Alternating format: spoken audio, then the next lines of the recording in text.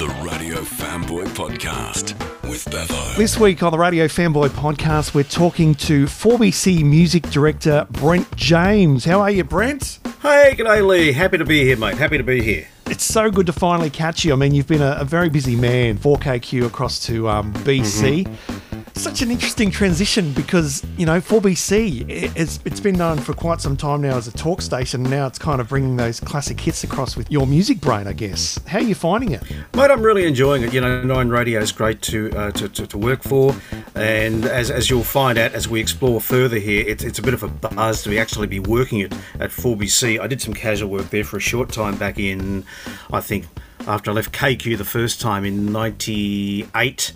But, you know, it's the station that I sort of idolise as a child back in the 60s. So it's funny how life turns around. So it's just great to be there. You grew up in Brisbane, of course, so you're a Brisbane local. You're not like Yes. a lot of other people that have kind of moved around the country. And your early memories of radio and your fascination, what do you remember listening to growing up in Brisbane? Oh, geez, mate, I can remember, you know, an essay back in, or composition, they call them, back at Kenmore State School, when I was about in grade 3, I think, and what do you want to be when you grow up? Well, the other kids were doing compositions about, I want to be a train driver, I want to be a fire engine driver. Here I am writing, I want to be a disc jockey, because in those days, I was just totally absorbed by listening to radio in Brisbane, to the 4IP, but to a larger extent back then, the 4BC, you know, with Johnny James on breakfast, Bird Brain, Bert Robertson. These guys, I think, as a young kid, I just idolised on radio. And I used to be listening all the time to the hits, the top 40 songs. Then as the 70s moved in, became a teen and so forth, I used to make note of what BC and 4IP were playing to their playlist every week, what album tracks they were playing, what was going in the playlist each week, what was going out. I was that into the whole thing. And then, you know, at night time when I was supposed to be doing homework, you know, on a good night, I'd be listening to 2SM. I remember listening to Graham Roberts, who years later I got to work with briefly at 4IP. But and then on an even better night, I'll be able to tune into 3XY in Melbourne to find out what they were doing. And that was it. That was my school of radio, I guess. Pretty incredible how back in the day, AM radio was being able to, you know, being heard in other states. You kind of had to have that sweet spot or that right spot to put your AM radio to pick it up. Did you have to move to a different room, or did you go out into the car to listen to these stations? No. I had a couple of different radios in my bedroom. One of them had a bit of a long wire attached to the antenna, so I could move that wire around a bit to try and, as you say, DX a bit of 3XY in Melbourne on a good night. The funny thing is, you know, when you first start working radio and you get someone calling you saying, oh, I'm listening from like 200, 300 miles away. Oh, wow, that's awesome. They're hearing me there. And then, of course, in the internet age, you get emails from someone saying, I'm listening to you, I live in this remote castle in the south of France. Yes. Yeah, I'm listening to you right now. And all these really, you know, from oil rigs in the Dead Sea, sending emails from all these bizarre places around the world you get emails from. You think, wow, how time and technology has changed from those earlier days. It's so good to hear that you've had a fascination for radio at such a young age, and it sounds like you were destined to be working in radio and on radio by the sounds of it. What was your first official gig, though? My first official gig was as a panel operator at 4IP in 1977. Now, I did the Air TV course with Jim Iliff and John Knox. That was in 77 after leaving school, I think like a year early. Because I think my dad, the rest of the family went into medical things, and I was the only one that didn't go into anything medical. I think he just gave, because of my obsession with music and radio, I think he just gave up in the end. So the hell with it, just go. So anyway, so I left and got a job as a panel op at 4IP. Now, initially, I was just going in there, not getting paid, under the guidance of Graham Kemp, to do a bit of production work and just to see how things go. And then a panel op job came up, and I soon grabbed it. So I was then doing obviously some karting. I was making up gold tapes for their Curac automation system. Oh, wow. And then I was also babysitting Curac, keeping it on time, midnight to dawn, filing records away during the night, answering phones, and then paneling the Sunday night show. I think they had an album show, which was just voice tracks on tape. You play the records live, followed by, I think, the King Biscuit Flower Hour, maybe I had to put to wear. Then there was times paneling for Father Clary White on Sunday nights, and that was in 77 and into 1978. Mate, it was a buzz working there, because as a kid, you know, wide-eyed kid, just having the opportunity to work at a place like that. And 77 was the peak year for 4IP so far as ratings go.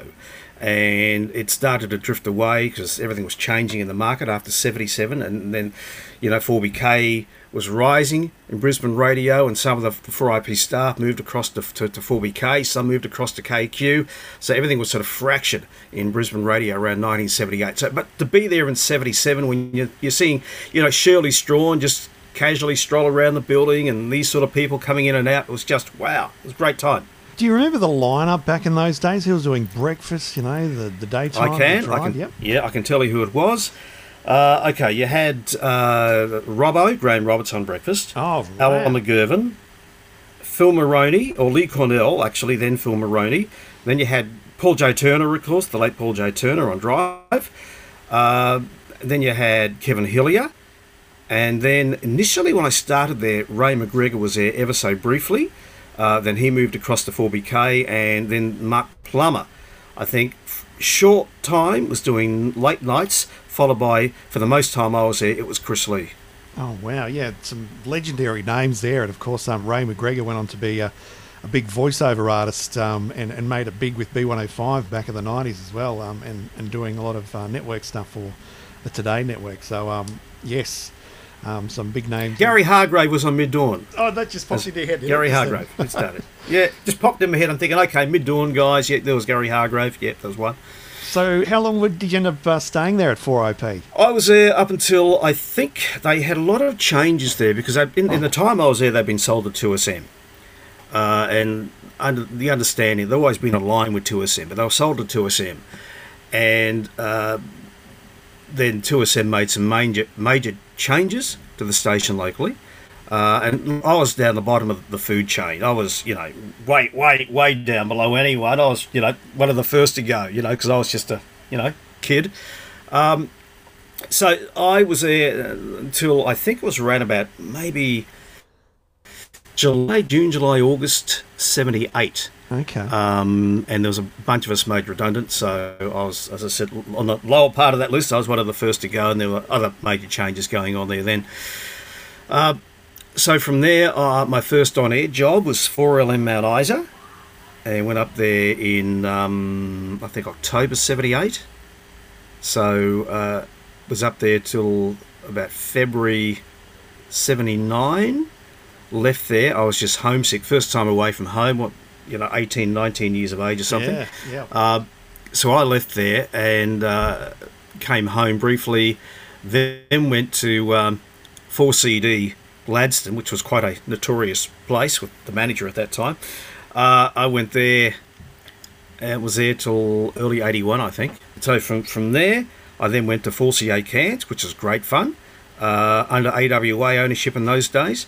I was there until 83, left Cairns in 83, went to 4GR Toowoomba from 83, was at GR Toowoomba all the way through till just before Expo in 88, and I came down and joined 4KQ the first time, not long after they had changed the Greatest Memories Latest Hits format. And initially doing mid-dawns, I came down just in time for Expo. And then I think by about 89, I became music director at KQ, then also doing nights for a while. And we had a very successful and offbeat version of Love Song Dedications on KQ, which sort of, in many ways, took the mickey out of many things. And we had a bit of fun. And we were doing crazy things at times, like I used to send somebody with a dirty big brick of a mobile phone up to Mount Cootha to get Love Song Dedications. And I think it was Dave Wiltshire, there's a name. I used to send Dave Wiltshire up, he was doing mid-dawns, up to Mount Cootha, to knock on panel vans to get love song dedications from couples in the back of the van. And I remember this is true. Can you believe this? So we're talking 1991, and he knocked on the back of the panel van, and there was truly a Kylie and a Jason in the back of the van. Oh my God! So he jumped in. He jumped in the back of the van, got love song dedication. Another time, I think I sent him to the drive-in at Capella Bar, knocking on car windows to get love song dedications. Yeah. And yeah, we used to do all sorts of bizarre stuff back in those days for love song dedications. And yeah, it lasted a few years. I then went down to Wave FM in Wollongong for several years as program or content director, up until 2001. Then I came back. It was a funny time. My wife was a flight attendant with Ansett. Oh, yes. And of course, that was the time of the whole Ansett collapse and all that. So we came back to Brisbane, and I started doing casual work again at KQ. Again, doing the music and doing a bit of on-air work, but not too much. Mostly doing the music, which morphed into full-time music director and on air again, and where I was up until 30th of June this year. Yeah, an incredible journey as music director of 4KQ for so many years. But with that role came another great opportunity, and that was to actually make compilations with Sony Music, which would have been a hell of a lot of fun. It was a lot of work, a lot of fun. And look, a part of that was, I used to have the same mindset for doing music features on KQ, where you have your common denominator songs, but you also have certain tracks that that were hits that you don't often get to hear. In the case of CDs, it was common denominator tracks on those compilations matched up with songs that people had been asking for, but you could not find because they're very hard to license. I do remember buying the 50th anniversary of 4KQ. It was a 3 CD set, and it had Indeed, Railroad Gin, Only a Matter of Time in Yes. there. One of the only CDs I was able to actually get that song on. So Absolutely. And they were a Brisbane band, weren't they? They're a Brisbane band. Also on that triple CD set was, speaking of Carol Lloyd, he was lead singer, the late Carol Lloyd of Railroad Gin. Carol Lloyd Band was also on there too, All the Good Things, which was great, which we accessed that off the master tape as well. So it was very Brisbane-centric. It did very well. But with all the other compilations that I did over the, especially that last 12-year spurt of doing stuff with Sony, I would mine songs that made the charts that might have been Victorian-only hits, might have been New South Wales-only hits, or might have been Queensland-only hits.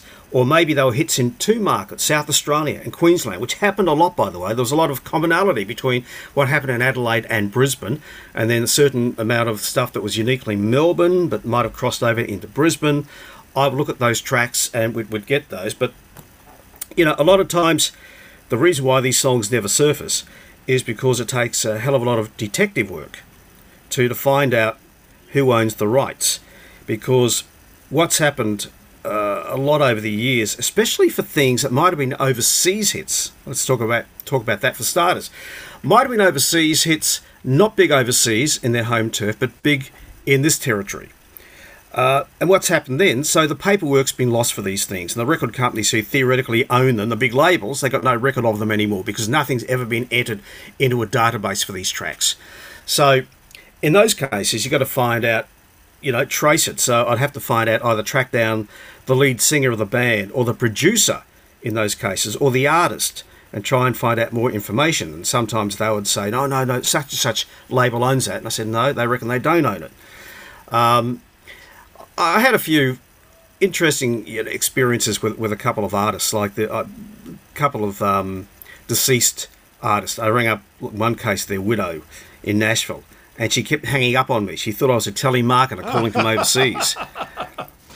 And I tried, and I just gave up on that. That was Bobby Russell's wife, Cindy Russell. I was trying to track down a song I'd been asked for the 70s compilations for so many years, Go Chase Your Rainbow. It was a bit of a tearjerker thing. I managed to track down Cindy Russell in Nashville, and I rang her up a few times, and she kept hanging up on me, and it was all too hard, so I just gave up on that one. So we never got that one reissued. But we had lots of wins, lots of interesting songs we actually got reissued for the first time. Sadly, since all those CDs have now been deleted, those songs are nowhere to be found, because a lot of these things, especially Australian stuff, which is why I love doing those Australian pop compilations. We did, I think, 6 or 7 volumes of the 60s, the 70s, the 80s ones, because we had lots of stuff on there that hadn't seen the light of day before, that were hits around Australia. And these things are not available on iTunes, Spotify, or anywhere now. Yeah, and, you know, unless you got those CDs. It's like my wife, she went to get Ross Ryan's Blue Chevrolet Ballerina, big hit up here in Queensland. And she said, oh, it's not on Spotify. I said, no, because they probably have I'm Pegasus, maybe 1 or 2 others, but not the other hits. And that's often the case, because there's so much Australian stuff that is just not out there anymore, which is a real shame. It's a real pity. Where did you get a lot of the info for, like, where these hits were? Was it from like that book that used to get published every couple of years with all the chart information, or did you have access to other information? Well, I'm lucky enough to have a whole stack of top 40 charts, which I've studied from Melbourne, Adelaide, all the different markets. Perth, again, is quite different once again from what happened in Perth to what happened in Melbourne and so forth. So I was lucky to have a lot of that info here anyway, but what was a big help was Gavin Ryan's chart books, which are just brilliant. If you can find a copy anywhere, these are the Gavin Ryan books. So the Sydney chart book, the Melbourne chart book, the Brisbane chart book, the Adelaide chart book, and the Perth chart book. So I was able to access all those, look through those, and think, well, that was a top 10 song in Adelaide. Did it chart anywhere else? Okay, no, I think we can actually get the licensing for that. We can clear that one, so we'll include that, because that was a big hit and never been available in that market. Yeah, it's quite amazing, some of the songs you've been able to put on these compilations, and obviously having that exclusivity to these compilations made them sell amazingly. You know, it's a bit like radio and those features that KQ did. It's all about having I've talked about this before, a point of difference. You know, you've got to have a point of difference. If you put those compilations out with the same old songs that have been reissued 1,000 times before, they might do okay, sure, but it's the ones where there's a handful of tracks on those that you have not been able to buy. Now, someone buying that CD might already have some of the others, but they'll go, geez, look at this, I haven't got this song. I've never seen that song on CD before, so they'd buy the CD. As I say, it's all about that little point of difference. With your job producing these amazing compilations and so forth, did you get the opportunity to meet a lot of these artists and strike up some good friendships over the years? I tell you what, that was one of the biggest thrills doing that work, because, you know, I was exchanging emails on a regular basis with people like John Carter, for example. Now, John Carter was one of the great singer, songwriters, composers in the UK in the 60s. Not a household name, but I mean, this is the guy that co-wrote, you know, everything from Knock Knock Who's There to Herman's Can't You Hear My Heartbeat. He was the voice of the new vaudeville band. He actually sang Winchester Cathedral. In later years, he was the writer, singer, producer of the Ohio Express when the Cazanet Cats in America farmed it out to UK singer-songwriter producers. He was also Kincaid of Dreams of Ten a Penny in the 70s. He was behind First Class and Beach Baby in late 74. Just an absolute lovely guy and a legend. And, you know, chatting with him, exchanging emails with people like drummer Hal Blaine, who had played drums on such a large volume of hits that were recorded in Los Angeles, in the West Coast in the 60s and the 70s. Just so many people like him and other performers and singers, just exchanging emails with them. It was just a buzz. You know, Susie Quattro, when you get exchanging emails with them, wow, I never thought I'd actually be exchanging information with these people, or exchanging emails with them. It was just fantastic. With your time at 4KQ, there was an article published, I think it was in an American publication, talking about 4KQ is the highest rating AM music station in the world. Wow, that's a pretty big claim. The success of KQ, yep. What do you think it came down to? Was it just the right people at the right time and they just did what they loved? Obviously yourself included, with the big music base of it? Look, there was. You got to realise KQ, because they've been doing pretty much that format for so long, and being the heritage station in town, there was that. There was the credibility of the music we play, making sure we played the correct versions by the correct artists, not re-records, the hits that they remember. There was stuff like the announcers were local. They knew Brisbane. There was credibility there. They talked about little tiny bits of nostalgic things about Brisbane through the years, be it the 70s, the 80s, whatever. There were all these little connections that really resonated and connected with the listener over those years. And also things like a Heritage Breakfast Show, of course. Then, of course, the consistency of what KQ did for so many years. And the fact we kept it interesting. We just didn't walk away, schedule it and leave it. We're always trying different ways to reinvent what we were doing within the boundaries, the format, with the weekend features and all the other things that KQ did over so many years. And it was all kept very local, musically as well, because music was done locally for the research. And not only that, the music features focused a lot because of me, I guess, growing up in Brisbane, hearing all this stuff, knowing what went on in those years, that element came into what I would schedule for those special KQ music features, which all seemed to work very nicely. The announcement that KQ was having to be sold off and basically coming to its end, how was that news received amongst, these people that have been doing what they've been doing for so long? Oh, it was devastating. I know for many listeners it was like losing someone in the family, and for me it was like losing someone in my family because. And I speak for myself here, but it had been such a large part of my life over so many years, over two different periods, that I'd put so much of my own, I guess, passion into it and heart and soul. But, at the end of the day, and you've got to keep in mind, it's not our radio station. We're employees. We work there. So it's up to the owners to do, if they want to change format, they want to sell it. So you've got to keep that in mind at the end of the day. It's not yours.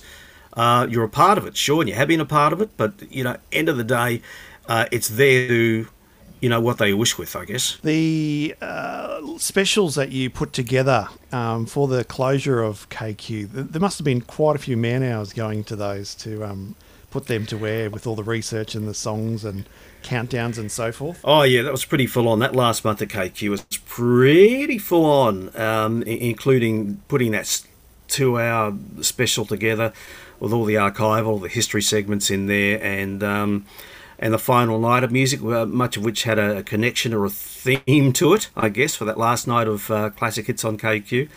So very emotional time, but the world turns and we got to get on and move on, I guess. You chose the best song to finish the station that everyone grew up listening to, 4KQ, American Pie, Don McLean, the day the music died. Very fitting. Yeah, that wasn't really the last song though, Lee, because I was concerned people would think that, because in the studio, when everyone's crammed in the studio and they think it's the last song playing, I'm going, shh, quieten down, because then it segued into The End by the Beatles. So American Pie finished, and then you hear the piano, and in the end, you hear that last segment of Abbey Road. So theoretically, that was the last song played, and I wanted it that way. That was what I had in mind for the last song. Very clever, and of course, I saw the vision of you guys in the studio singing along to Don McLean's American Pie and the tears, and there must have been a few drinks had by most of the staff by then, the farewell party.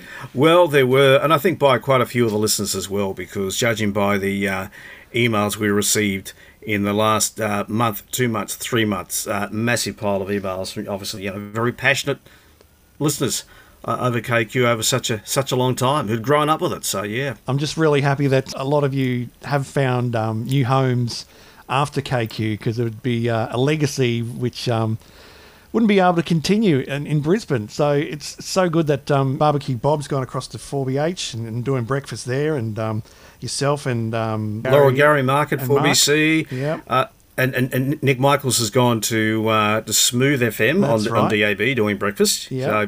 So we've pretty much all out around the place. And then you've got Barry popping up down the road at River 949 as well. So it's all. Oh, that's right. That's true. Yes, indeed. Yeah. Brent James, thank you so much for joining us on the Radio Fanboy podcast and sharing your memories of KQ and your radio career. Mate, it's been a pleasure. Thank you very much for having me. The Radio Fanboy Podcast with Bevo. Follow now on Apple Podcasts and Spotify. Lee Bevington Media. Voice voiceovers and on-air talent for radio, television and podcasts.